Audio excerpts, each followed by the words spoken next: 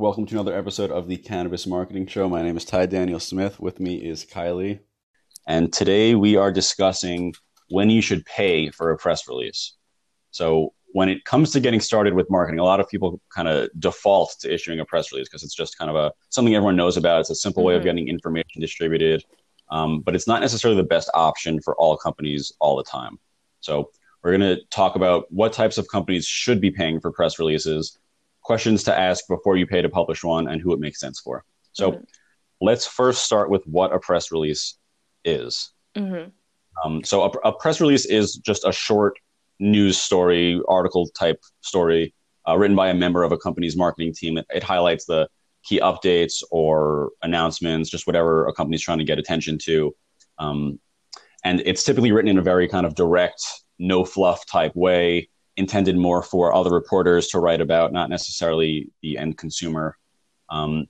Usually they're published on like a PR newswire type site that aggregates a bunch of press releases, or it could be issued on just published on like an industry specific niche kind of website, or included in a press kit that gets sent usually by email to a bunch of different publishers, hoping they'll write about it organically. So we're going to focus on paid press releases for this episode. So that's when a company actually pays a news site to publish the press release. So this is prevalent in every industry, whether you're in crypto, whether you're in cannabis, whether you're in sports equipment, it doesn't matter, software. Yeah, everyone does press releases. Everyone does press releases, everyone pays for them sometimes, and we'll discuss that. So let's talk about the benefits of paying for a press release. Yeah. So it gets your information published very quickly to places that people might actually see it. So if you have a press release, a lot of people will just kind of publish it to their own blog if they have one. But unless you have a lot of traffic on your site, people aren't going to see that unless they're like directly looking for it. So publishing it on a reputable news site means more people can find it organically. Yeah.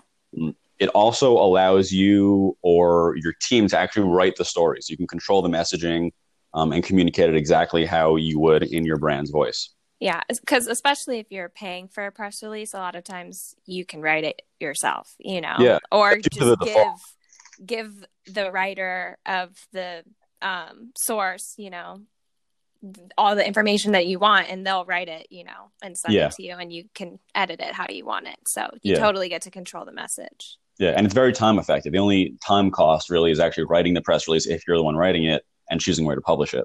Yeah. And then there's a money cost, but that is usually not so significant. So what types of companies should pay for press releases? So a paid PR is typically more of like a vanity strategy. It makes you look a little more credible. You can say I was featured in, XYZ magazine. They're very traditional press releases. And so if it's more of a traditional play, if when you're doing the investor route or whatever, you're having, someone who's a little bit more of the traditional business side, they're going to want to see the reputable news source publishing information about you because it makes you look more legitimate. Yeah, exactly. It's a credibility play. It lets you, say I've been featured in certain places.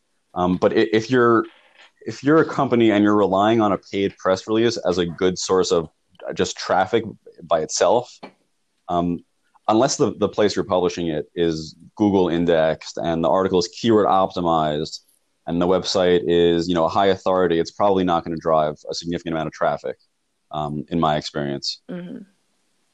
So before you pay to publish a press release somewhere, there's a couple questions that I think everyone should ask. And that's as follows. So the first question you have to ask is what the site's distribution is.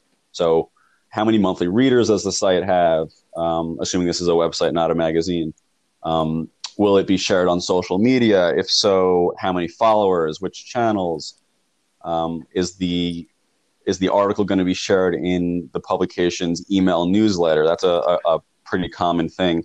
And a nice added value. And if so, how many people does that actually get delivered to? What is the open rate? What is the click-through rate? Those are all things you should make sure you have in front of you before you decide if you're going to go through with paying a place to publish your PR. Also ask if the PR is going to be indexed by Google. So by default, most websites will, all their content's going to be indexed by Google at some point. Google does it by default and just follows the links to the sites. Some sites go as far as no indexing certain categories of posts, and sometimes that's PRs. So if that's the case, the article's not going to come up on Google search, which could be a problem if you're trying to get organic traffic there. And also ask if the PR is going to be published on Google News. Google News is a really convenient way that a lot of people use to get like all their news in one place, and it pulls from certain sites, and depending on what sites you're regularly on, it'll serve you content from there. So if it's going to be published on Google News, that's definitely more valuable, because that's more organic traffic to this content. Also ask where on the website the PR is going to be visible. So it's common for people to put it in maybe the sidebar of a website, sponsored posts, sponsored PRs, everyone kind of calls it something different. Yeah. If it's on the homepage of a site that gets a lot of traffic, then there's a good chance that people will actually see it and click on it. Sometimes you can never find it. Yeah. I mean, it ruins it. Ruins the point of it a lot of the time. Right. But at the end of the day, though, too, people know it's a press release. People know what press releases are. Like, they serve a purpose. That's why it's not necessarily for everyone at the right time. Right. Yeah. And that's why some sites don't put it on their homepage or like make it super visible, because it's not meant for their everyday reader, Yeah, so. They want to get paid. They want to pay their bills. Exactly. Readers to be bogged down with sponsored content. Right. So another question to ask is, when the article does get published, is it going to include a do follow link or backlinks? So backlinks obviously help with SEO and building your site as a more reputable site. So Google will serve it more frequently.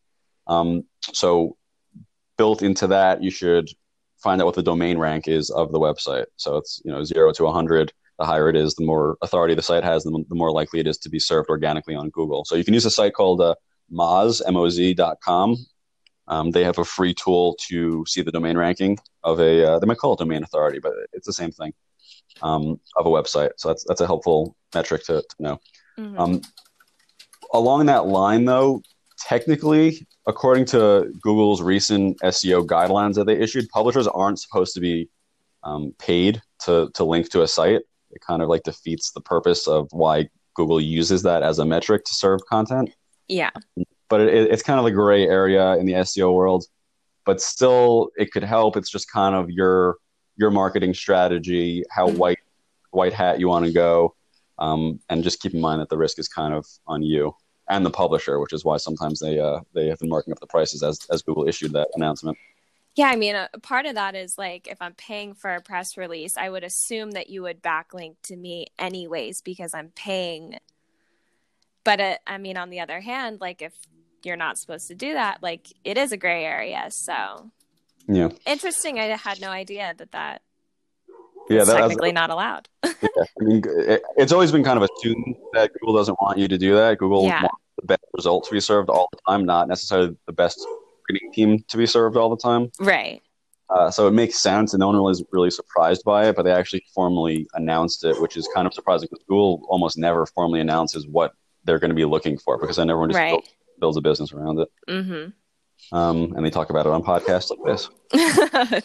Yeah, there you go. So just to wrap this up, just to recap everything, if you're going to pay for a press release in hopes of it driving a ton of traffic to your site, you're going to be disappointed. If you're using a press release to distribute information or announcements and make it publicly available on a website that people actually could find and you could share on social media in a time-effective kind of way, then yeah, it probably makes sense and definitely helps build some brand credibility. If you're considering issuing a paid press release or have any other kind of marketing questions, definitely reach out to us. We're happy to help and provide our input. Mm-hmm. We have a new phone number set up now that you can actually text. So the number is 949-229-5650. We'll put that in the description. You can, text us whenever you want, ask us your questions, and we're happy to chat. And if you found this episode or this podcast valuable, just remember to give us a positive rating, review us on Apple Podcasts. It goes a very long way in terms of helping us grow and get more people on. So that will be it for today, guys. Thank you for joining us, and we'll catch you next time. Bye.